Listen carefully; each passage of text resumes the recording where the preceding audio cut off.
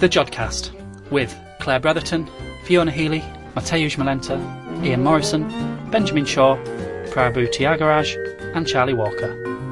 The Jodcast, April 2017 edition.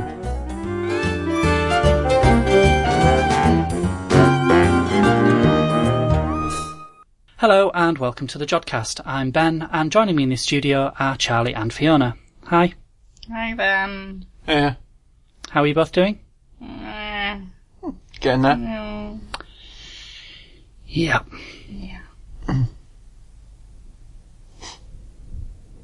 In the show this time, Prabhu interviews Dr. Alessandro Navarrini about new technologies for radio telescopes.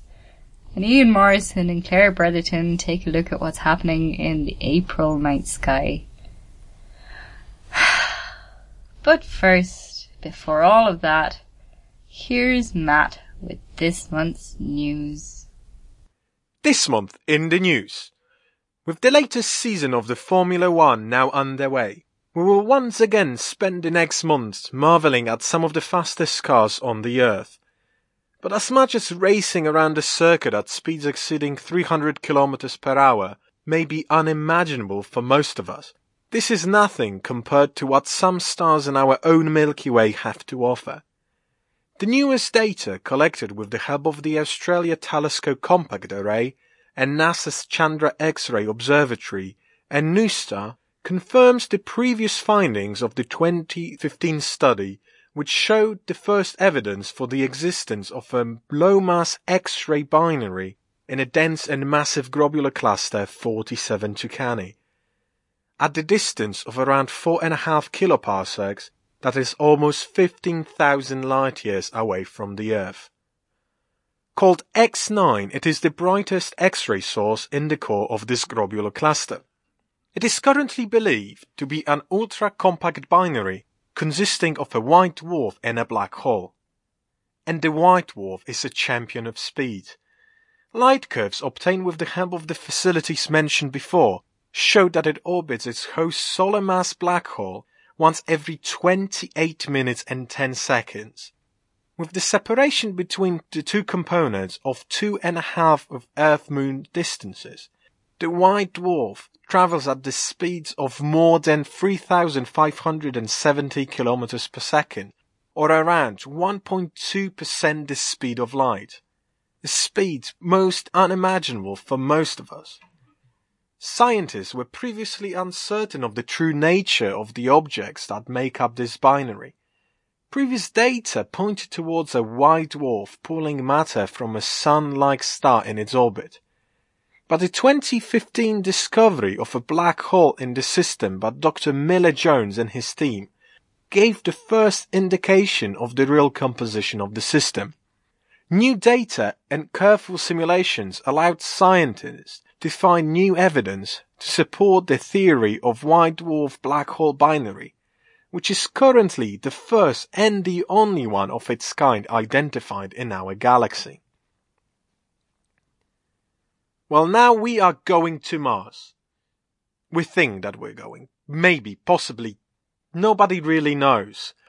On Tuesday, the 21st of March, US President Donald Trump signed S.442, National Aeronautics and Space Administration Transition Authorization Act of 2017, the first authorization act for NASA signed in 7 years. For most of the text, the current government reflects on the current position of NASA, its past achievements and programs already underway. NASA is encouraged to work with its industrial partners in order, and I quote here, improve its efficiency and effectiveness, and to streamline existing programs and requirements, procurement practices, institutional footprint, and bureaucracy, while preserving effective program oversight, accountability, and safety.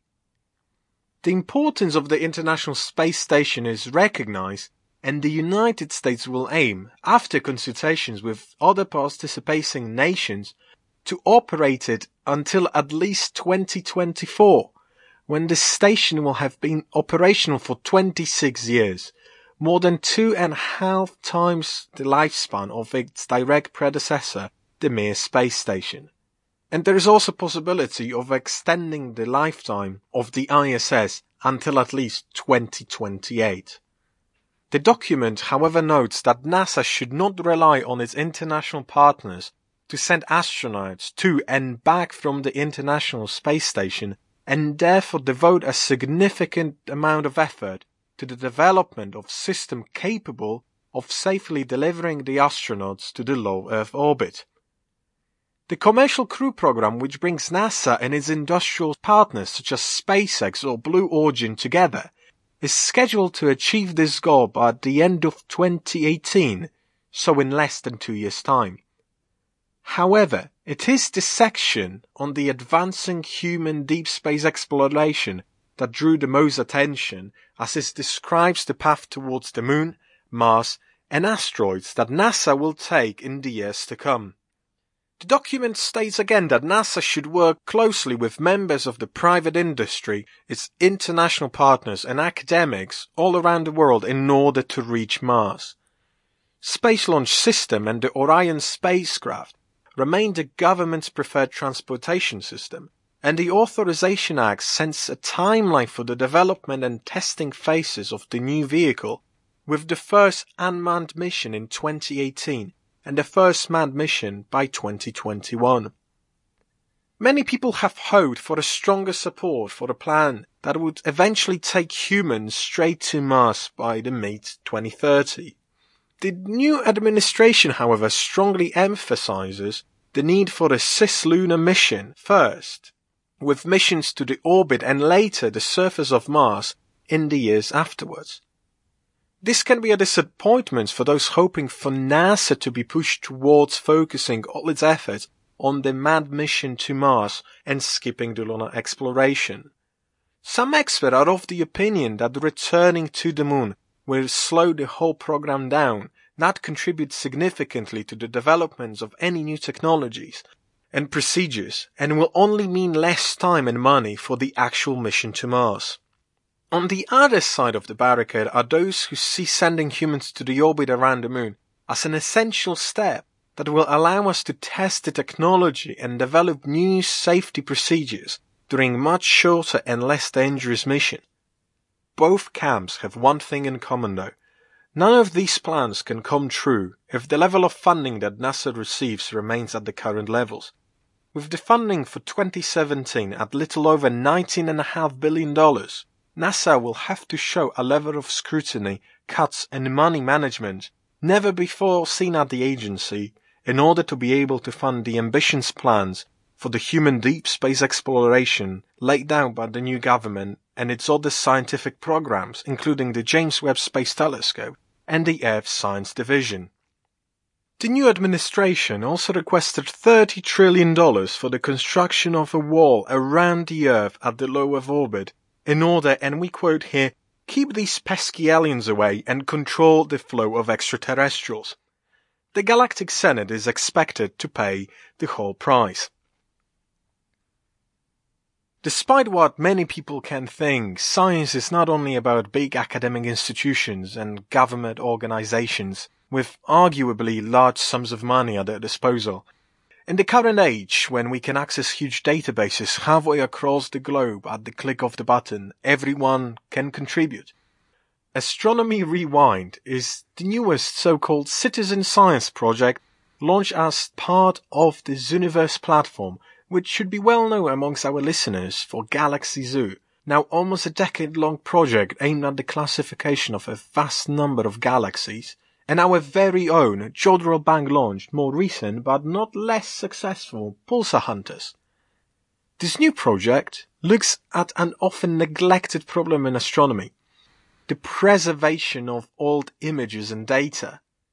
As we have newer, faster and more accurate instruments at our disposal, we very often forget about older data taken over the course of decades that can still offer valuable information even though it can be centuries old.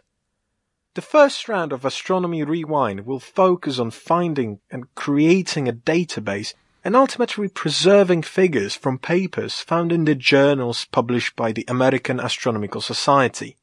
The extracted images will be later released to the public and incorporated in the Worldwide Telescope, an open-source software first developed by Microsoft Research and now managed by the AAS, which offers a set of tools for visualizing the astronomical data and the digital sky map.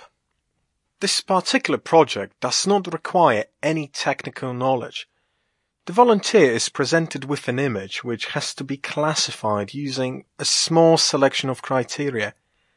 As anyone can really distinguish between a table or a single figure or multiple figures and whether they have axes or not, this is truly a project that every person passionate not only about astronomy, but also history can help with. So get your friends and start classifying right now. Thanks for that news, Matt. I hope it was some good stuff. Some good news. Now Prabhu interviews Dr. Alessandro Navarrini about Pharos, a phased array feed for radio telescopes. Welcome, Dr. Alessandro Navarrini. We are happy to have you today for the Jodcast. We would like to know about your visit to Jodelbang. Yes, I'm with the INAF, the Italian National Institute for Astrophysics at the Cagliari Astronomy Observatory, here for a collaboration with the Jodelbang Observatory to work on a phased array feed instrument named Pharos, which is an acronym for Phased Arrays for Reflector Observing Systems. Pharos was developed in the framework of an European collaboration aiming at producing affordable, low-noise phased array to be installed in the focal plane of large radio telescopes. Indeed, phased array feed receiver systems are one of the key technologies for the future of radio astronomy. Could you like to tell us a little more about what are phased array feeds? Yes, so they are a type of focal plane array in which antenna elements are closely spaced so that they do not act independently, but instead act as a sensors of the electromagnetic field across the plane of the telescope. The outputs of the receivers are then coherently combined in a beamformer with appropriate weights to synthesize several discrete beams which can be steered electronically. So therefore, by collecting and then manipulating the entire electric field in the telescope focal plane, such arrays can simultaneously offer improvements in the efficiency of existing radio telescopes and open up the widest possible field of view. The beam properties can be manipulated electronically and made to adapt to the optics of any radio telescope by synthesizing multiple simultaneous beams on the sky for complete coverage of the available field of view, without loss of sensitivity in each beam. As a result, the survey speed figure of merit is expected to increase dramatically. That's why the phased array feed technology is one of the technologies currently under investigation for the next world largest radio telescope, the Square Kilometre Array, known as SKA. Wonderful. Would you like to tell us where you are likely to test this instrument before it's used in the Jodelbang telescope? Yeah, so for one of my near-term goals is to help testing the Pharos phased array feed. This is a cryogenic instrument designed to operate across the 4 to 8 gigahertz band that we name C-band, which is going to be installed in Lowell telescope, the Lowell 76 meter diameter radio telescope. And in addition, I would like to contribute to develop a second generation of such instrument, which could possibly be deployed in the SRT, which is an acronym for the Sardinia Radio Telescope. Dr. Alessandro Navarrini, would you like to also tell us what is the Sardinia Radio Telescope? Yeah, so the Sardinia Radio Telescope is a new Italian facility for radio astronomy that has recently started an early science program. The antenna is a fully steerable wheel and track dish with a 64 meter in diameter, located 35 kilometers north of Cagliari on the Sardinia island. The telescope completes a set of 3 antennas devoted to radio astronomical science in Italy, and all are managed by the Italian National Institute for Astrophysics, INAF. The other 2 antennas are the 32 meter dish in Medicina near Bologna in central Italy and the 32 meter dish in Noto in Sicily. The SRT is a general-purpose radio telescope aimed at operating with a high aperture efficiency, and once all the planned receivers are installed, it will observe in the frequency range from 300 MHz to approximately 100 GHz and beyond. It means from approximately 1 meter and to 3 millimeter in wavelengths. The SRT is capable of hosting many microwave receivers located in 4 different antenna focal positions, the primary, the secondary, and the 2 V-waveguide focal points. And it will be able to cover almost continuously this frequency range. The SRT will operate in single dish, continuum, full Stokes, and spectroscopy, very large baseline interferometry, the VLBI mode, and also the space science modes. Thanks to its large aperture and versatility, which means multi-frequency agility and wide frequency coverage, the SRT is expected to have a major impact in a wide range of scientific areas for many years to come. A key features of the SRT is its active surface, total composed by over 1,000 electromechanical actuators, which are able to correct the deformations induced by gravity on the primary surface. Would you like to also tell us how important this telescope is going to be in the scientific observations? So the operations in the framework of international VLBI and pulsar timing networks are of top priority for the SRT. The SRT is going to be one of the most sensitive European VLBI network, EVN stations, together with the Effersberg and the Jodelbank. Its large aperture is also of extreme importance for the space VLBI observations with Radio Astron. The SRT is expected to have a major impact also for single-dish observations. In particular, we aim at exploiting its capability to operate with a high efficiency at high radio frequency. It will be equipped with multi-feed receivers, and it can play a major role in conducting wide area surveys of the sky in a frequency range essentially between 20 and 90 gigahertz, which is poorly explored, yet very interesting. For instance, the first light K-band 7-beam receiver will be exploited to obtain extensive mapping of the ammonia in the galactic star-forming regions in close synergy with existing infrared and sub-millimeter continuum surveys of the galactic plane. Another interesting application of the K-band multi-feed receiver is a line survey of water lines in nearby galaxies. This will increase the number of detected water masers and derive distances, dynamical models, and total masses matter of the galaxies in the local group. Wideband multi-feed receivers operating a higher frequency in the range between 40 and 90 gigahertz currently are in development and will allow us to get access to unique molecular light transitions in our own galaxy, like for example those associated with the deuterated molecules, which are crucial to constrain the kinematic and chemical properties of prestellar cores, as well as to uncover the cool molecular content of the universe in a crucial cosmic interval, redshifts between, let's say, 0.3 and 2, through the mapping of redshift at CO low J transition. Due to an agreement between INAF and the Italian Space Agency on the use of the instrument for space applications, the SRT will also be involved in planetary radar astronomy and space missions. You mentioned the surface accuracy of the telescope is very important for the high-frequency observations. Is that right?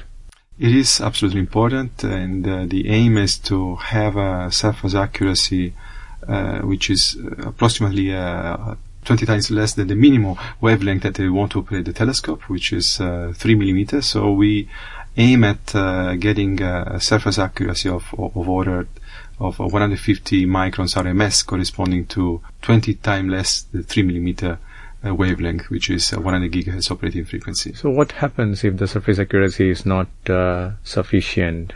Well, the efficiency of the radio telescope will decrease dramatically with RMS errors of the surface. So if we want to have a good efficiency, antenna efficiency, we need to keep this RMS of the surface to a lowest possible value.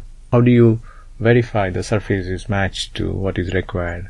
So we have a couple of ways of doing this currently. First, we use photogrammetry, and indeed we run several photogrammic campaigns during the setting up of the surface for the primary, but also for the secondary mirror. And with the photogrammetry, essentially you take a a special camera and many pictures of the surface from different positions, and you can by putting some reflectors on attaching some reflectors on the surface that to be analyzed, you can recover the shape and then the RMS of the surface. And for the SRT, the photogrammetry campaigns which were made allow to obtain an RMS of below 300 microns. That's really astonishing, and it looks like there's a large amount of new methods need to be developed, like sometimes you have a simple method such as a photograph. The surface could be used for even studying the surface accuracy. It's really interesting to know this. Yes, that's is one of the technique. There is also another technique that we are aiming of applying to the telescope to improve the surface accuracy, which is holography. So we are actually developing a holographic system operating around 11 gigahertz that will allow hopefully to set up the primary mirror RMS to within the 150 microns RMS, which are required as a specification for the telescope.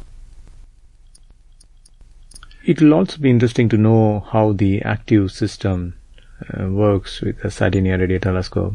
Yeah, so one of the most innovative features of the SRT is the active surface that consists of over 1,000 electromechanical actuators, which are mounted in the backup structure beneath the primary mirror panel corners and distributed along radial lines. Its first aim is to reshape the mirror to compensate for the repeatable deformations due to gravity. Exploiting advanced real-time measurements will also correct for wind and thermal effects. And this is something that we want to implement in the near future.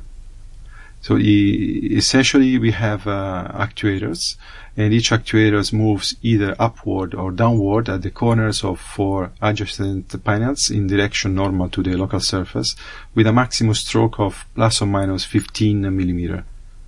Such a large stroke was required in order to achieve the second aim for this active surface, which is to modify the shape profile back to a surface that is parabolic enough to increase the maximum operating frequency observable from the primary focus. Also, it will be interesting to know how complex the electronics development for this telescope. Do you get these electronics readily bought from the commercially available technology, or you have to develop in-house? So, for example, the front ends were completely developed in-house. We have a front-end group, which is not located in one single place in Italy, but is actually spread out at least 3 different institutions. The main one being in Bologna area, together with the one in Florence and in Cagliari, in Sardinia. And we work all together to develop the cryogenic front ends for the different frequency range required for the SRT, but also for the other Italian radio telescope and also for the international projects. When you say cryogenic, what is the temperature of operation of these electronics? So the front ends operate the coldest stage that we use in cryogenic front ends up to for the SRT, which go up to 100 gigahertz approximately, are based on a 15 to 20 Kelvin cryogenic stage. So it's quite simple cryogenic systems which are commercially available. We develop not the cryogenics, but the components which go into the receivers, like the amplifiers, the feed horn, the optics, cryogenic optics, which go into receivers, together with the filtering and all the processing of which is required in a receiver chain. Why is it required to cool the devices to such low temperature? This is because we have one of the target is to have as the lowest possible receiver noise performance for the system. The astronomical signal are extremely weak, so we need to have very low noise in order to detect these signals and decrease the integration time in order to get a reasonably good signal to noise ratio for the observations. Is there any particular good time of the year that is good for operating the Sardinia radio telescope? Yeah, so it depends on which frequency you are interested in observing. For example, if you are interested in low frequency for us means say a few hundred megahertz or a few gigahertz, the telescope can operate most any time essentially. Also during of course daytime, and also with the cloud, and also with rain at the lowest frequencies like 300 megahertz. But if you are interested in a higher frequency, like in the 3 millimeter band, 100 gigahertz, then you need a very good weather conditions, and in particular very low water vapor content in the atmosphere. And for this observation at the highest frequencies, it's necessary to have. Usually, these are run during the winter time. Because the atmospheric conditions are better for those observations. And finally, could you tell us what is the difference between radio telescope as against the normal telescopes, where we can use our eyes to see? Why do we need a radio telescope? Yes. So why? Radio is electromagnetic spectrum. As you know, is a very very broad, and the radio is is a low energy, corresponds to the low energy part of the electromagnetic spectrum. Our eyes are sensitive to the radiation coming in the frequency range approximately between 0.5 microns, and this is the typical wavelength of which is for which our eyes are sensitive. But the radio is much longer wavelength, and the emissions at radio wavelengths is produced mostly from the cold universe. So if we study, for example, the millimeter waves emissions, we observe objects that emits, which are cold objects. For example, the cold molecular clouds from which stars are being formed. So we need, in order to see the sites of star formations, for example, to observe those frequencies. Because the radiation, millimeter wave radiation, can go through the interstellar gas and the interstellar dust that prevents the optical emissions to go through, while the radio ones can be detected from us. Could you tell us about the optical system of the Sardinia radio telescope? So the SRT optical system is based on a quasi-Gregorian profile with shaping applied to both the primary and the secondary surfaces. The present geometry results from a trade-off between two goals. On one side is we want to minimize the overall system noise temperature, mainly due to spillover, and the other goal is to reduce the standing wave pattern without excessively sacrificing the field of view available from the Gregorian focus. It will be interesting to know the 64-meter diameter of the telescope, how it will be used at the different frequencies. Is the entire surface used for all the frequencies, or a portion of it? Not the entire surface will be used at all frequencies. Yes. This is really interesting. Thank you, Dr. Alessandro Navarrini, and we are delighted to have you for the interview today, and we look forward to be working with Sardinia Radio Telescope. Thank you. Thanks. Thanks for that, Prabhu. Now we come to the part of the show where we fit in all those other bits we can't fit in anywhere else. The odds and ends. Well, sadly we don't actually have any odds and ends this time, but what I will say is that a couple of weeks ago we were the recipients of some very sad news. 2 weeks ago we got notification that with the new tax year we will no longer be receiving any funding to run the Jodcast, and that funding is what allows us to actually do this and allows us to take a little bit longer to do our PhDs in order to keep the Jodcast going. In this new tax year, the council that funds us will no longer be doing so. And for that reason, the Jodcast will be taking an indefinite hiatus. And so what I thought might be nice is if we could all just talk a little bit about our memories of the Jodcast and how we feel about what's happening today. Yeah. So, Fiona, what's your first memory of the Jodcast? I remember I was sitting in my office and I was probably doing no work. As is the want of a PhD student. Exactly.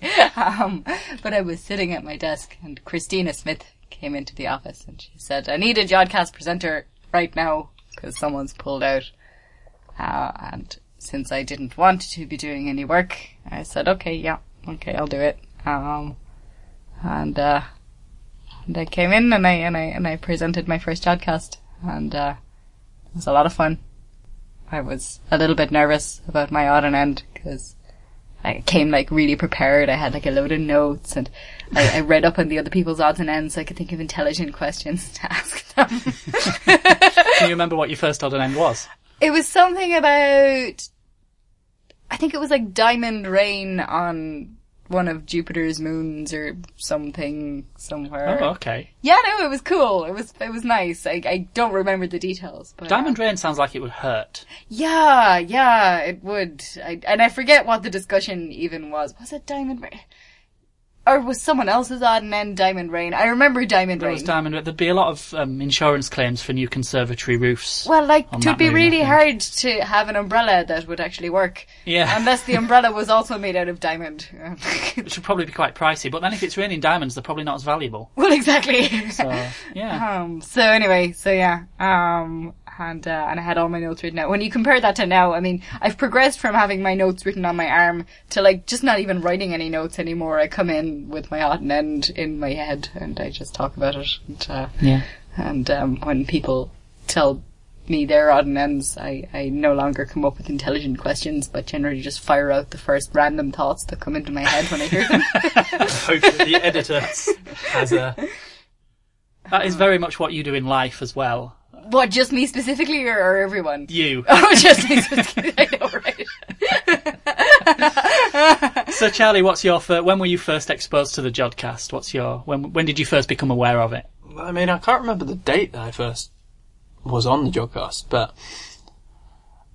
I can't even remember how I was even told about it. I think I might have stumbled behind the lecture theatre and seen a load of bedding and all sorts of carpet and wondered whether there was someone squatting here and asked around and then realised that it was soundproofing for our little studio. Although, didn't somebody squat in here once? I have stumbled in on other occasions since taking over and seen someone asleep on the bedding and asleep on the carpets. Yeah. Should we have these duvets laundered? Yeah, maybe. Matter of urgency? I mean, apparently that some of these carpets have carpet moths in them as well. I suppose it doesn't matter anymore, does it? Yeah, I mean, maybe we could sell them. I don't know what we could do with them. I'm not sure they have any resale value, to be honest. But I mean, it is a good question for the carpet tiles, right? It is a good question. What are we going to do with all this excess stuff? Oh, I mean, we can donate it to charity. We can. I mean, if it helps someone somehow, we could all sign the bed sheets and maybe give it away as a last competition. I don't know.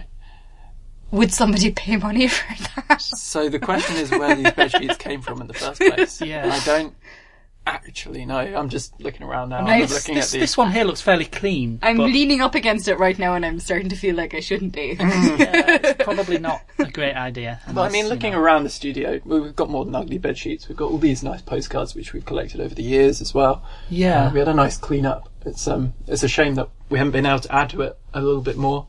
We got some photos up there. Was it Josie who organised everything so nice? It was Monique. It was Monique, of course. Monique. Sorry, Monique. She gave the studio a real overhaul and put every postcard we've got. There are also the same number of postcards again in the tea room, so this is only half of them. But you can just see, looking at this wall, just how far and wide the Jodcast has been heard all these years. We've got postcards here from every continent, very many countries, both hemispheres. Yeah, there's different postage stamps from all over the world. It's lovely. We've reached out to lots of people all over the world. So I mean, it's a shame, really.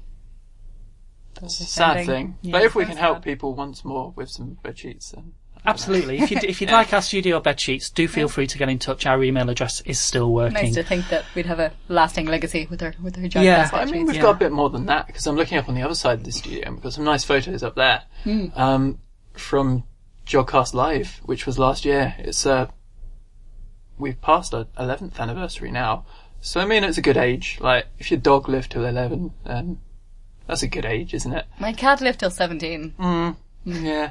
Cats sleep a lot, though. That's true. Yeah, we on the Jodcast don't sleep much. I sleep a lot. I you don't. guys don't, though.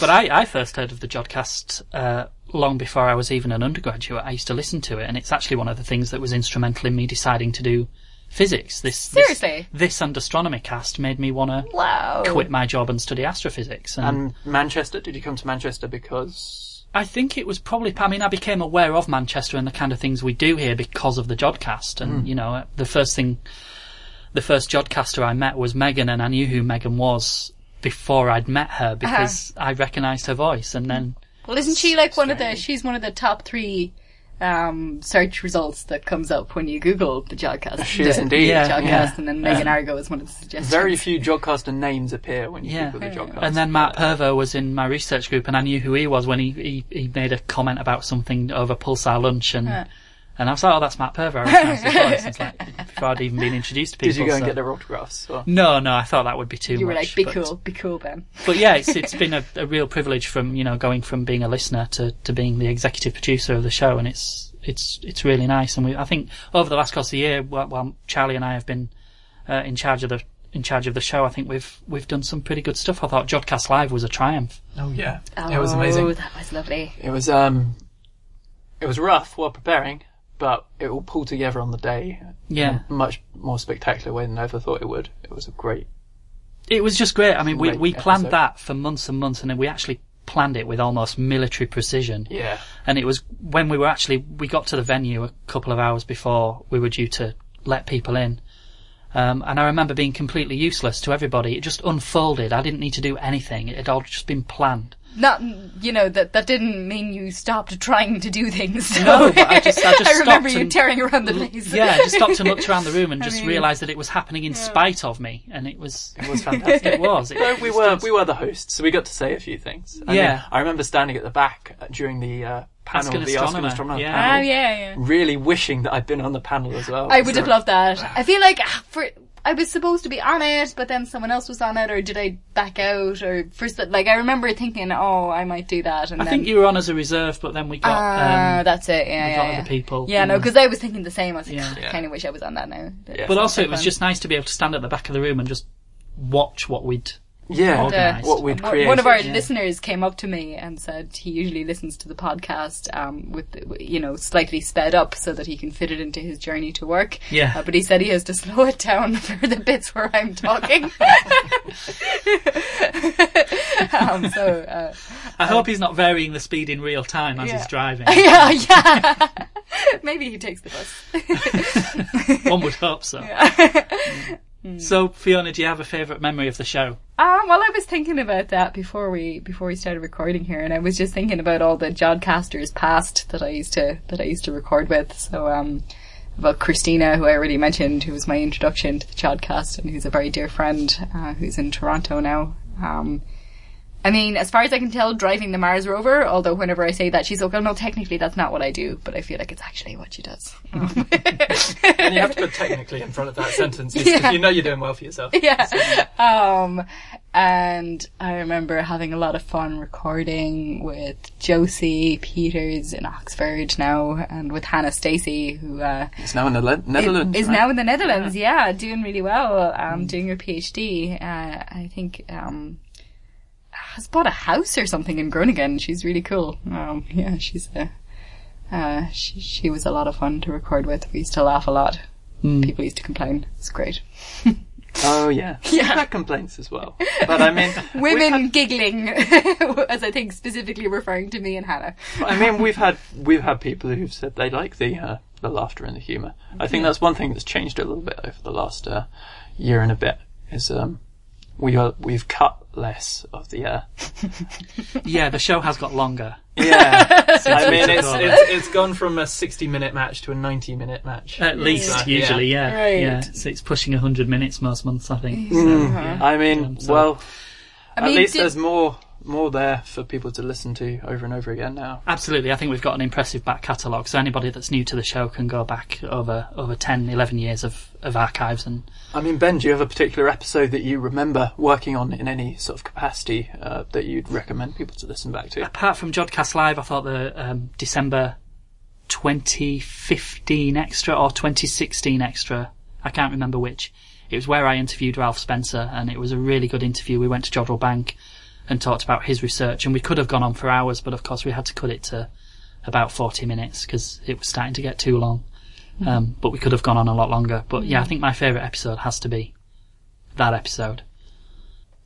So that's a real coincidence, actually, because I was thinking about the December 2015 extra as well. It's 2015, okay. 2015 extra, yeah. It's because that is the episode where I've done my most memorable interview, which was with Professor Frank Close from Oxford, and it was about Mr. Neutrino, the father of neutrino astronomy. He was a guy called Bruno Pontecorvo, and it was just a fascinating tale. He'd started off trying to write the scientific biography of this guy, Bruno Pontecorvo, but it turned into almost a mystery novel in the end. I mean, it's a very factual book, but this guy was he really contributed to neutrino astronomy, but he never won a Nobel Prize, even though he inspired 3 different Nobel Prizes. And that's probably down to the fact that he disappeared in 1950 and reappeared 5 years later at a conference in the Soviet Union. He defected, and that followed him all his life. And it was a fantastic interview. It's the one I remember the most, actually. I just remember we saw a talk down the Schuster building, and I came and just asked him all the questions that I was thinking. And that's one of the great things about doing interviews here, is you can just get the lecturers and the interviewers and the interviewees who've come to give really good talks in Manchester and just ask them whatever's on your mind. And that's the nicest thing about this show as well, is I think it's given us the opportunity to meet some quite high profile people as well. We've you had guys all met kinds Buzz of people. Aldrin. Yeah, that was Charlie, Mark, Sally interviewed Buzz. We've been able to crash BBC Stargazing Live, which unfortunately isn't at Jodrell Bank this year. That would have been a nice send-off, wouldn't it? It's a shame it was in Australia. I mean, if they can't afford to keep us going, they probably can't afford to send us to Australia. Probably not, no. So, that's true. We tried to keep the costs down as much as possible over the years. I think that would be pushing it too far. Exactly. But we've had Professor Jocelyn Bell-Burnell, we've had Brian Cox and Dara, we've obviously had Chris Lintott about 7 times. Chris, Chris is a good friend of the show. Lucy Green, Professor Lucy Green as well. Yeah, absolutely. Matt Taylor from the Rosetta mission, which was a great interview. And of course, we didn't do this, but Sir Bernard Lovell has been on the Jodcast. Yeah. And don't they... I mean, you played a bunch of sound bites at the start of the live show, where you had like a bunch of famous people. Yeah, that's what I was going through mentally in my head as I was introducing. Carol Vorderman as well. Royal astronomer Martin Rees was there. Yeah. Lord Rees. So yeah, I mean, 11 years, lots of success. It's not bad going, is it? It's had a good run. It has. I think we can look back on it with pride, actually. And obviously it wasn't just us. We took over right at the end of its lifetime. 5th executive producers of the show, I think, I feel like we failed, in a way, because we haven't kept it going. You feel like you've run it into the ground. Yeah, I mean... But you haven't, I guess.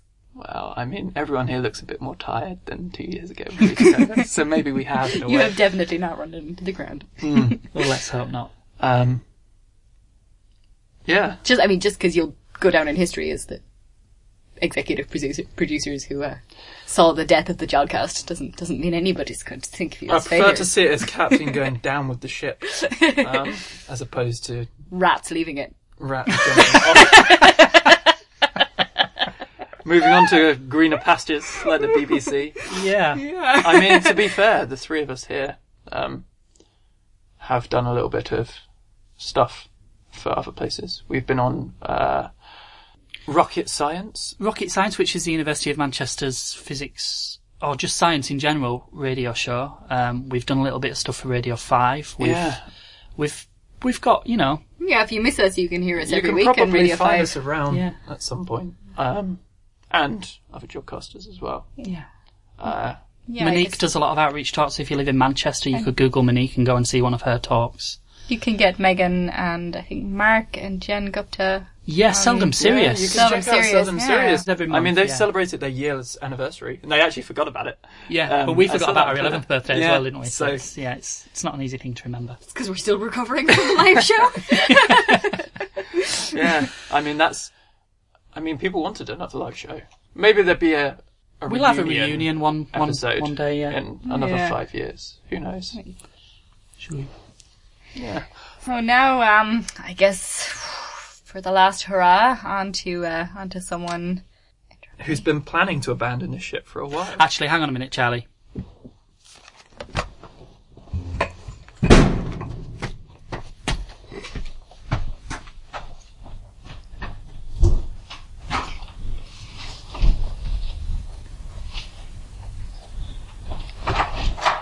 Where's he gone? I don't know what he's doing. What's happening? Maybe he's gone to jump off the bridge. Should we go after him? Ben's really sad. He's really sad about I'm this. just really worried about how he's taking this. I know he's got quite a deadpan face, but Yeah. I mean, he's taking it pretty hard. You can tell. And he's coming What is back. this? Oh, he's out back of the now. way to get this in here. He's taking it really hard. Oh, whoa. Is this a hostage situation? What's happening?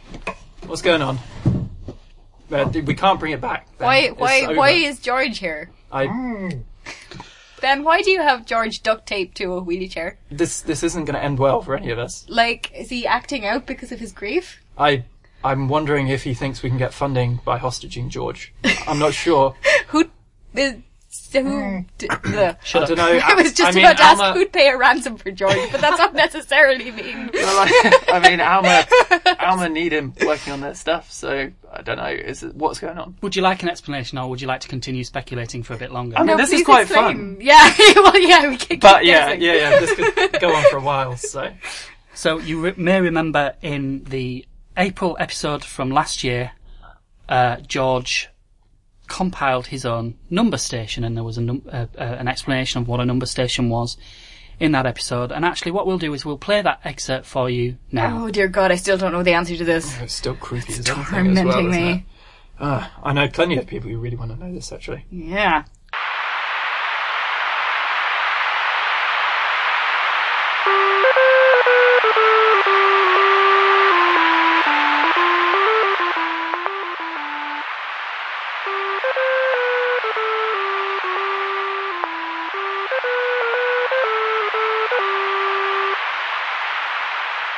Atención, atención. 1, 7, 4, 7, 3. 1, 7, 4, 7, 3. 1, 7, 4, 7, 3. 0, 5, 3, 5, 3. 0, 5, 3, 5, 3. 0, 5, 3, 5, 3. 1, 7, 2, 0, 8. 1, 7, 2, 0, 8. 1, 7, 2, 0, 8. 2, 8, 2, 3, 1. 2, 8, 2, 3, 1. 2, 8, 2, 3, 1. 0, 5,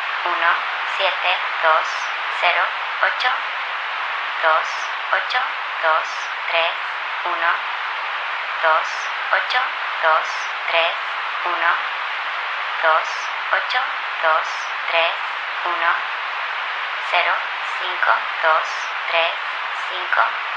0, 5, 2, 3, 5. 0, 5, 2, 3, 5. 3, 6, 0, 6, 9. 3, 6, 0, 6, 9. 3, 6, 0, 6, 9.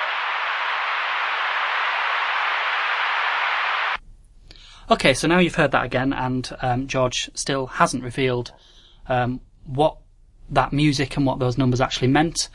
And I thought it would not be... Shut up, George. It would not be good to actually close the show without... I said shut up.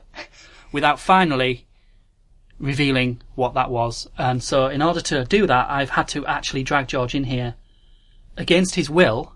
Tied to a chair. Because we want the truth. I think we should... Well, I mean, he's not going to tell us anything with his mouth duct taped. Well, so let's do you take want to that- take let's take that off. I mean... Little bit of the beard missing. Not that much. I mean, this is... I'm not sure what to say. I mean, I'd Just like tell to us know what the it- answer as well. Are you going to tell us? But Well, I was hoping people would work it out. Well, it's Yeah. been a year, George, it's and... We're quite losing frankly- our minds. It's been a year. We can't wait any longer for the truth. I've been trying to take it. decode this for quite some time, and quite honestly, I'm starting to forget vital PIN numbers. I've So- had numbers on my office wall. I see for the a long numbers when I time, shut my eyes. and nothing is coming out. And the fact it doesn't help that they plays to a tune of an ice cream van or something as well. It's the creepiest thing, but I think it's been driving me mad. To It's be incredibly perfectly creepy, honest. yeah, but number stations are creepy, and I want to know what this one means. And it better not be mind-numbingly banal. It better be good. So, George, it's time to reveal all. What does the number station mean?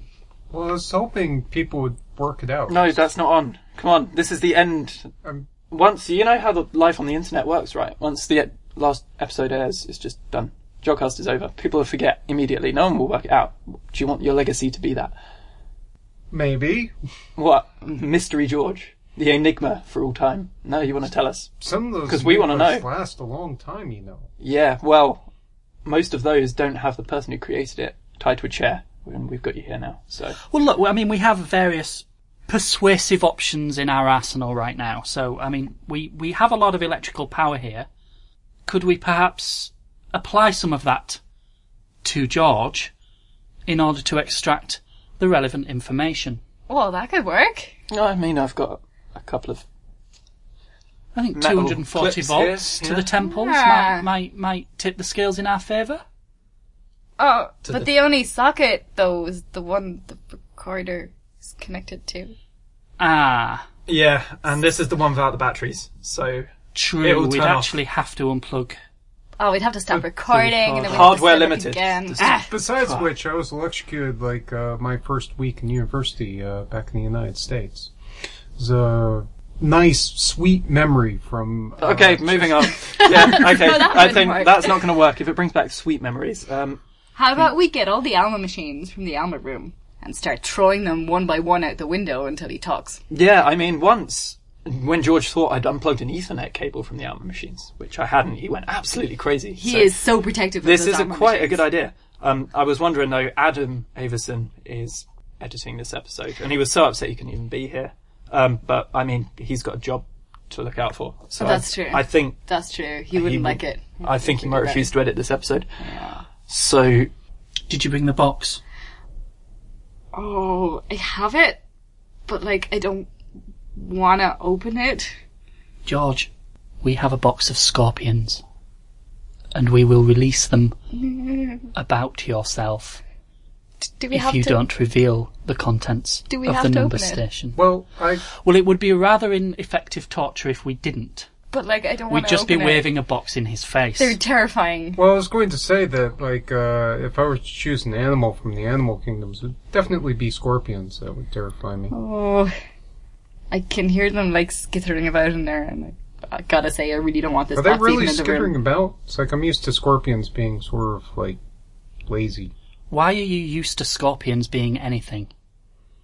Well, it's, Oh, never mind, doesn't matter.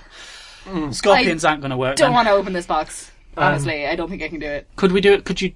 I mean, would you want to leave the room and we could do it, or would you like to see George? I want to hear the truth. I don't want to leave the room in case, he reveals it and then you guys don't tell me. Well, 'cause I mean, honestly, yeah, it might I be wouldn't something. put that past you. Or maybe it's something that like, I don't know. Maybe it's I want to something be that- here for this. Maybe it's something that when you hear, you have to keep secret. Yeah. that's what it's maybe. not telling us. I mean, we do have one other last resort to go. So, I mean, we've known George now for a while, and speaking to him, we've kind of managed to accumulate various little bits of information about George's likes, George's dislikes. I mean, you also live very close to him. You have a pair of binoculars in your flat. I imagine that you've been watching to see what he does and doesn't like. I have to go outside to Through the do that windows. because my flat Yeah. faces the wrong way. But you're right, I have been staring into the contents of George's cupboard, and there is an absolute absence of chilies, onions, pineapples, and coffee. George, do you like either of these foods I've just listed? well, no. How much do you dislike onions? Do they make you cry? Well, raw onions make me cry. Oh, good. They aren't as bad as pineapples, though. Pineapples will actually make me gag. Oh, this is shaping up beautifully. What about coffee? Well, I just plainly don't like coffee. Excellent. And spicy food. Chilies. Just yeah. Oh, yeah, it's like I really hate the burning sensation from that. Well, what I have here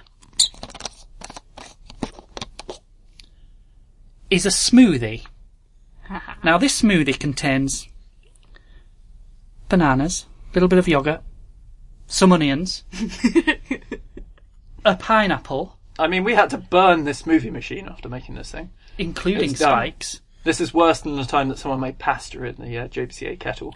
So. Some chilies and some coffee grounds, just for good measure. Let's just give this one last shake. And you are going to drink this down immediately. Okay. No. Okay. Oh, I can smell it from here.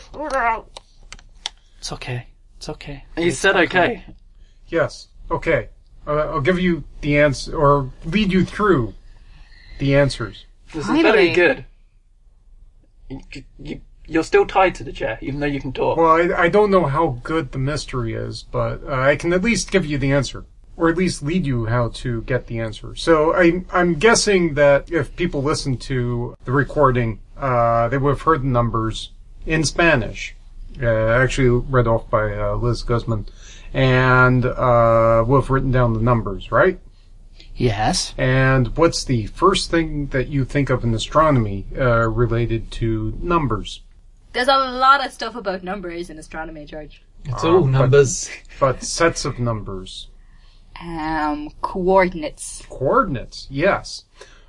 So Adam was... Adam was onto something. Yeah, he was thinking it was coordinates.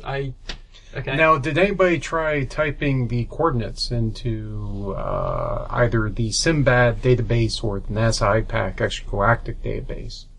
Adam said he tried typing them in Sinbad. So, just for the listeners, shall we describe what the SIMBAD... Okay. So, these are two databases that professional astronomers use, which just have information on all of the stuff in the sky. You can go to either of these websites and just type in the coordinates, and it'll tell you what's there. Sometimes in way too much detail or in too much in minutia, but it'll tell you what's there. Mm-hmm. And so, yes, these numbers are indeed right ascension and declination. So what? It was 6 sets of 5 numbers each, was it? Yes. Although I also discovered... So there were 3 sets of coordinates there. Although I also discovered, looking at my notes a few months ago, that I had put the numbers in kind of a peculiar order. So it's, not on purpose. Maybe. Did you want to make this impossible? Did you want to drive us mad? Because look where where it's right got now. you. Yes, it's. I mean, we've still got the chair. If this isn't good, we've still got the drink. So. But yes, no, I'm going on. I'm going. Yeah. So it's the first 3 sets of numbers were all right ascensions, and the second 3 sets of numbers were all declinations. And so, the first right ascension goes to the first declination, and the second and the third. Maybe that's where Adam fell down then, because he said he was trying to put them into Sinbad, but he was getting nowhere. But there was actually 2 other clues in the broadcast. The first one was the music.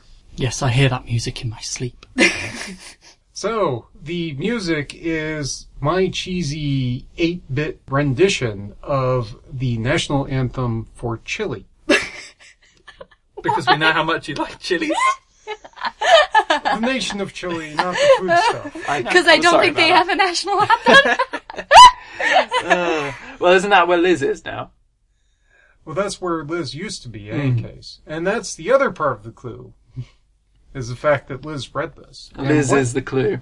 And which organization did Liz Guzman used to work with in Chile? I assume it was Alma, was it? Yes. So we've got 3 sets of coordinates. Alma and the Chilean national anthem. And the fact that there are several things that are associated with Chile here says that you should do what with the coordinates? Put them in a curry? Eat them? Not Shove the Chile. curry down your throat because you don't like spicy food, because I'm getting close to that now, to be perfectly honest, George. Do I need to take this lid off again? Yeah. No, Chile, the country. It's a southern hemisphere telescope. So you put a negative sign in front of the declinations. Which is probably the bit which Adam didn't do. And if you put negative sign in front of the declinations, you will actually find the coordinates for 3 very bright star-forming regions, which are actually, according to the catalogs produced by the Planck satellite, the 3 brightest objects in the submillimeter in the southern hemisphere. So that's Sagittarius B2, M42, the Orion Nebula, and NGC 6334, which is something called the Cat's Paw Nebula. Oh, why is it called the cat's paw? Does it look like a cat? It looks like a cat's paw. Hence the designation, the Cat's Paw Nebula. I see. Thank you. You know, there's also Thank you for clearing that up for me, Ben. Anyway, I didn't think this was going to be so difficult or that Ben was going to eventually tie me to a chair. I mean, don't you feel like you'd like to go out with the Jodcast? Just sort of go down with the ship? You're one of the longest running members. Well, I'm hoping not to disappear into the River Irwell. Tied to an office chair. Wow. Given that the River Irwell is not that deep. No, we'd go for the Mersey. There are geese there that would eat you alive. Ah. Oh no, I hate the Canada geese. Well, now the mystery has been solved. I'll untie his arms. There you go, you can stretch now. Oh, that's nice. Okay, after that really strange interruption, here's someone else who's been a really long-running Jodcast. Who's been with us since the beginning, actually. George, have you been with the Jodcast for the whole of the 10 years? No, only 5 years. So even longer running than George. But it's someone who's been planning to abandon his ship for a while, because he's set up his own astronomy digest. So if you want to hear more about the night sky in the future, I'm sure you can check out Ian Morison's page. But here he is with this month's night sky. The night sky for April 2017. Well, first, what do we see in the heavens after dark? Well, the constellation of Orion is essentially setting over in the west. The upper parts of Taurus with the Pleiades cluster are still visible, and above Orion, setting towards the west, is the nice constellation of Gemini, the heavenly twins, with Cancer above and Pollux below. Down below Gemini, there's a single bright star, Procyon, which is the only bright star in Canis Minor.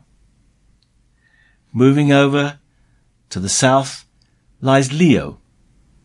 We'll come back to that in one of the highlights. There's some nice galaxies, actually, just underneath the Lion's Belly, which with a small telescope you can see quite easily, some of the Messier objects. In fact, over to the left of Leo, just behind his tail, is a wonderful region called the Realm of the Galaxies.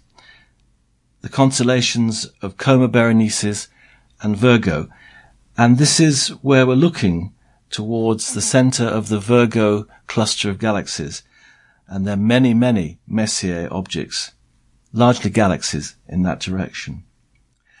There's a bright star in the southeast. It's Arcturus at the base of the constellation of Bootes, and just to its left is a little circlet of stars called Corona Borealis, the northern crown.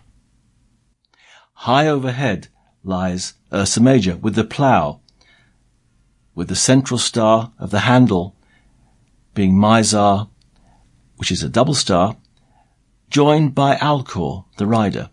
And in fact, with the telescope, you also see a rather faint red star up to the right of the two of them. So, not a bad month for observing the heavens. What about the planets? Jupiter comes into opposition, that's when it's due south around midnight UT, on April the 7th. It's lying in Virgo, initially some 6 degrees above its brightest star, Spica. Visible all night, it'll be due south at an elevation of about 34 degrees as it passes through the meridian. The size of Jupiter's disk decreases slightly as we go through the month from 44.2 to 43.6 arcseconds, and at the same time, as you might expect, the magnitude reduces very slightly from minus 2.5, the peak, to minus 2.4. We'll come back to Jupiter in the highlights later. Well, Saturn rises around midnight UT and will be highest in the pre-dawn sky. Lying in the western part of Sagittarius, its diameter increases from 17 to 18 arcseconds during the month, while its brightness also increases slightly from magnitude plus 0.4 to plus 0.3. It'll be high enough in the southeast in the hours before dawn to make out the beautiful ring system, which at over 26 degrees to the line of sight are nearly as open as they ever become. If only it were higher in the ecliptic. Its elevation this year never gets above 18 degrees, and so the atmosphere will hinder our view of this most beautiful planet. And I might just point out I've recently acquired what's called a ZWO atmospheric dispersion corrector, just over £100, which uses two contra-rotating prisms to combat the effects of dispersion in the atmosphere, and hence give one a rather clearer image. Well, Mercury, it passed through Superior conjunction on March the 7th, and on April the 1st will lie about 14 degrees above the western horizon at nightfall, when it's at its greatest elongation, that's its distance from the Sun, of some 19 degrees. Then at magnitude minus 0.2, its brightness drops to magnitude plus 3 by the 18th of the month as it falls back towards the Sun. It then passes through Inferior conjunction, that's between ourselves and the Sun, on the 20th of the month, and reappear in the pre-dawn sky at the very end of the month. With an angular size of 7.5 arcseconds on the 1st, increasing to about 11 arcseconds on the 18th, you don't expect to see any details on its disk. Mars. Well, as April begins, Mars lies in Aries, but moves into Taurus on the 12th of the month. In early April, it has an elevation of about 20 degrees above the western horizon at sunset, but this sadly reduces to about 11 degrees by month's end. On the 16th, it lies about 4 degrees below the Pleiades cluster, and then passes between the Pleiades and Hyades clusters on the 25th, when it lies some 9 degrees to the right of Aldebaran. Its brightness is falling very slightly, from magnitude plus 1.5 to plus 1.6 during the month, whilst the angular diameter falls from 4.2 to 3.9 arcseconds, so no details will be expected to be seen on its salmon-pink surface. Well, lastly, Venus. It rises in the east about an hour before sunrise on the 1st of the month, and then climbs a little higher each morning as April progresses. On the 1st, the disk, forming a slender crescent nearly 1 arc-minute tall, is just 2% lit, but still shines with a magnitude of minus 4.2. By the end of the month, Venus has its maximum brightness of magnitude minus 4.7. The angular size has reduced to 39 arcseconds, but the illuminated fraction has increased to 26%, and these two things tend to compensate. It will then have an elevation of about 13 degrees at sunrise, so it should be fairly easy to spot. So finally, what about the highlights of the month? Well, obviously, it's a great month to view Jupiter. As I said, it comes into opposition on April the 7th. It's moving down the ecliptic, and at the start of April lies in Virgo some 6 degrees above Spica. It reaches an elevation of about 36 degrees when crossing the meridian. An interesting observation is that the great red spot appears to be diminishing in size. At the beginning of the last century, it spanned some 40,000 kilometers across, but now appears to be only about 16,500 kilometers across, less than half the size. It used to be said that 3 Earths could fit within it, but now really it's only 1. The shrinking rate appears to be accelerating, and observations indicate it's now reducing in size by about 580, maybe 700 kilometers per year. Will it eventually disappear, I wonder? In the night sky page, I give a list of the times when it is best to observe the great red spot. That's when it's basically lying on the central meridian. You can observe it for about an hour or so either side of that time. All those times are in UT. So just look up night sky, Jodrell Bank, and you'll find it. As I mentioned earlier, in the first week of April, Mercury is at its highest in the sky. It'll be seen above the western horizon after sunset and will then have an elevation of some 18 degrees. So it's an excellent week to observe what is a somewhat elusive planet. All night on April the 7th, 8th, the waxing moon closes in on Regulus in Leo. By dawn on the 8th, it comes to within 2 degrees. On the 10th of April, again all night, the moon 1 day before full passes Jupiter in Virgo. It'll lie about 2 degrees above Jupiter on that night. On the 22nd of April, after midnight, we have a chance of observing the peak of the Lyrid meteors if it's clear. Without any moonlight to hinder our view, and from a dark rural location, one would have a chance of observing the peak of the Lyrid meteor shower, with up to about 10 meteors visible per hour, which I agree is not a vast number. But as one might expect, the shower's radiant is close to Vega in Lara. So look up at about 45 degrees over towards the east in the hours after midnight. I do hope it's clear and you have a chance to see some. As I mentioned earlier, on the 25th of April, 1 hour after sunset, you may be able to observe Mars passing directly between the Hyades and Pleiades clusters in Taurus. So it'll be low in the west after sunset. Could make quite a nice photographic opportunity. April the 28th is interesting. There's a late afternoon, early evening occultation of Aldebaran by the moon.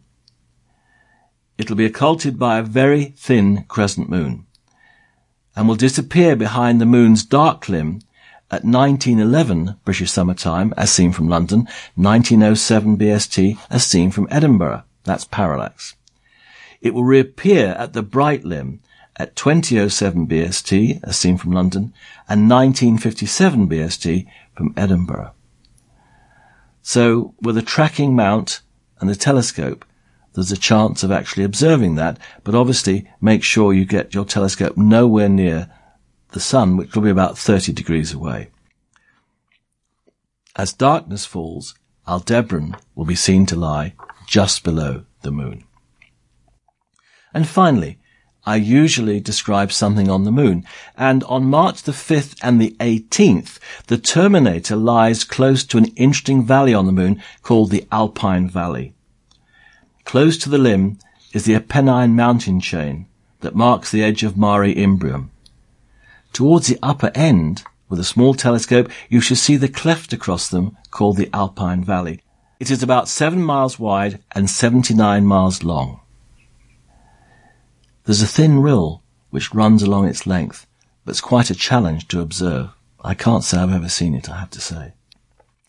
The dark crater Plato will also be visible nearby, and you may also see the shadow cast by the mountain Mons Piton, lying not far away in Mare Imbrium.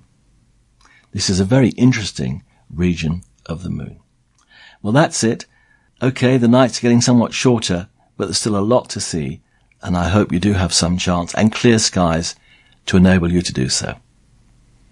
And for our Antipodean listeners, here's Claire Bretherton with the night sky where you are. Kia ora, and welcome to the April Jodcast from Space Place at Carter Observatory in Wellington, New Zealand. New Zealand daylight saving ends the first weekend of the month, bringing our southern hemisphere summer abruptly to an end. On the bright side, the lighter mornings and darker nights will make it much easier to get out and do some observing. One of the first objects you'll see in the evening twilight is bright golden Jupiter, rising in the east soon after the sun sets at the beginning of the month. It slowly crosses the sky through the course of the night before disappearing in the west at sunrise. By the end of the month it will be rising well before dusk. Jupiter reaches opposition on April the 8th, meaning it will lie directly opposite the sun in the sky and be overhead at midnight. At this time Jupiter is also at its closest to Earth, but the difference in angular size and brightness is not really noticeable to the naked eye. Jupiter is always worth a look through a small telescope or good binoculars, revealing up to 4 of its large Galilean moons. The full moon will pass close to the planet on the 10th, 11th of the month. Jupiter sits in the constellation of Virgo, just to the left of the brightest star Spica. Last month I mentioned that Virgo is home to the Virgo cluster of galaxies, containing up to 2,000 members. This month we'll take a closer look at some of these galaxies in more detail. The cluster's centre lies around 54 million light-years away, and it extends nearly 8 degrees across the sky. Many of the brighter galaxies are included in Messier's catalogue of non-cometary fuzzy objects, and are easily visible with a small telescope. Perhaps the most famous member is the giant elliptical galaxy Messier 87, located close to the cluster centre. The second brightest galaxy in the northern part of the cluster, with an apparent magnitude of 9.59, M87 is easily observed with a modest 60mm telescope, and is in reach of a good pair of binoculars under excellent conditions, visible as a faint hazy patch of light. Small telescopes may reveal the galaxy's elliptical shape, brightening towards the centre. M87 is one of the most massive and luminous galaxies in the local universe, estimated to contain the mass of around 2.7 trillion suns, some 200 times that of the Milky Way. But only around 1/6 of this mass is in the form of an estimated 1 trillion stars. It is also distinctive for its large number of globular clusters, with over 6 times as many as our own galaxy. Close to its core is a 3.5 billion solar mass black hole, one of the most massive known, orbited by a fast-moving disk of ionized gas, which is a strong source of radiation, particularly at radio wavelengths. In fact, M87 is one of the brightest radio sources in the sky.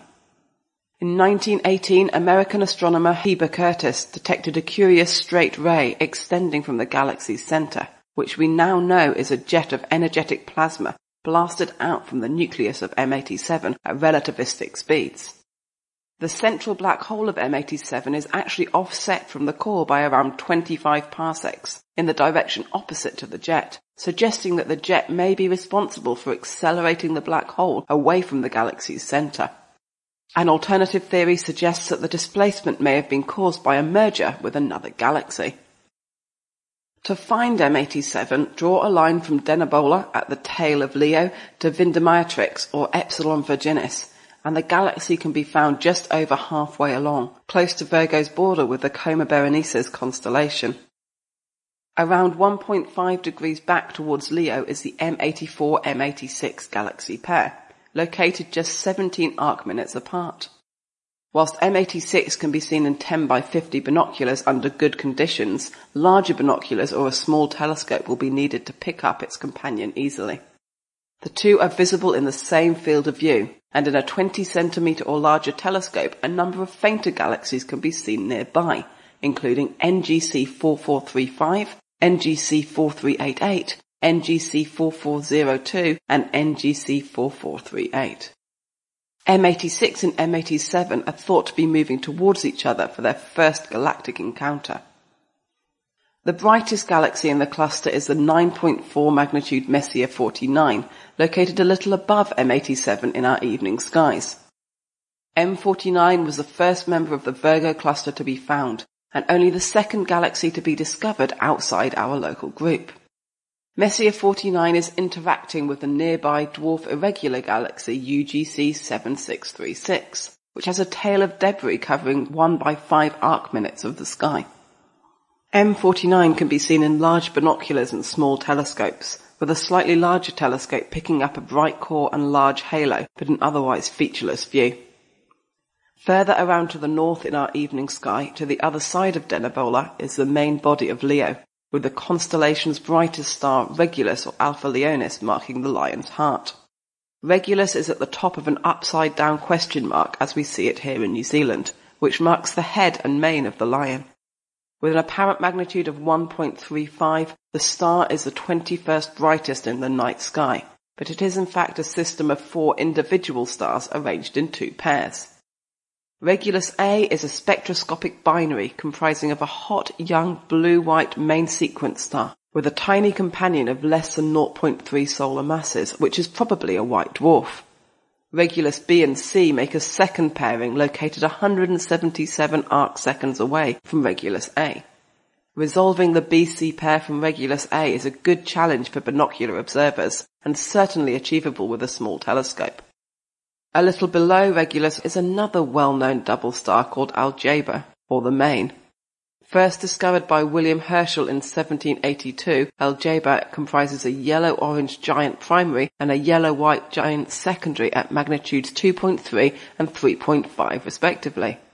The pair have an angular separation of around 4 arcseconds, so you won't be able to resolve them in binoculars, but with a telescope of aperture around 8 centimeters or greater, you should be able to split them. Like its neighbouring Virgo, Leo is also home to a number of bright galaxies, including the Leo triplet, a small group of interacting galaxies consisting of spiral galaxies M65, M66, and NGC 3628. Often known as the M66 group, the Leo triplet is located around 35 million light-years away, and provides a fantastic opportunity to study galaxy interaction in our local universe. Each of the 3 main members shows signs of tidal disturbance, with NGC 3628 exhibiting an impressive tidal tail extending for over 300,000 light-years. The triplet is located fairly close to Denebola or Beta Leonis, and around halfway between Chertan or Theta Leonis and Iota Leonis. Most small telescopes should be able to pick up the group, but M66, the brightest of the 3, and M65, the second brightest, should also be visible in large binoculars. This month, the new moon falls on the 27th, so around this time will be the best opportunity for galaxy spotting. Moving around towards the southeast, our winter constellation of Scorpius is rising in our evening skies at the beginning of the month, and by around 11 p.m. is joined by cream-coloured Saturn, sat a little below. By the end of the month, Saturn will be rising shortly after 8 p.m. The moon will be just to the left of Saturn on the night of the 16th. Venus is moving quickly into our morning skies, rising a little over an hour before the sun at the start of the month and 3 hours before at the end, when it will be joined in the dawn skies by faint Mercury, sat lower and to the right of bright Venus. Wishing you clear skies and happy galaxy hunting from the team here at Space Place at Carter Observatory. Thanks for that, Ian and Claire. So now on to our feedback. Do we have any? I mean, it's a bit of an anticlimax, actually, because we've got no posts, no emails, no messages on Facebook. I guess or that's Twitter. Good. I guess people, will maybe they're moving on. Exactly, you know? They'll be ready to move on. Yeah. Well, all our communication channels are still open, so if you want to get in touch, you can do so via the website at www.jodcast.net. On Facebook at facebook.com/jodcast. On YouTube at youtube.com/jodcast. On Twitter at twitter.com/jodcast. On Flickr at flickr.com/groups/jodcast. And don't forget that I guess you can still send us posts. I mean, the University of Manchester's still here. Yeah. I mean, we're all still here as well. We're going to be working. Yeah, you can still write to us. It's just we're all going to have to get second jobs now to... Yeah. And we don't have the time for that. Yeah. So maybe it's a blessing in disguise, It's, Absolutely. Yeah. But there you go. I feel sorry for all those guys we were training up. But yes, you can still very much send us post. The address is on the website. For as long as the website lasts. Indeed. But then you might be able to find it on the University of Manchester website, even after ours goes. Thanks to Dr. Alessandro Navarrini for the interview. The editors were Adam Avison, Claire Bretherton, Tom Scragg and Jake Morgan. The producer was Charlie Walker. Until next time.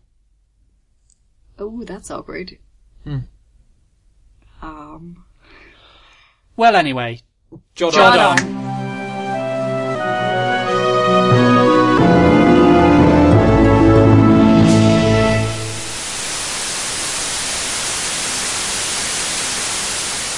I'll do.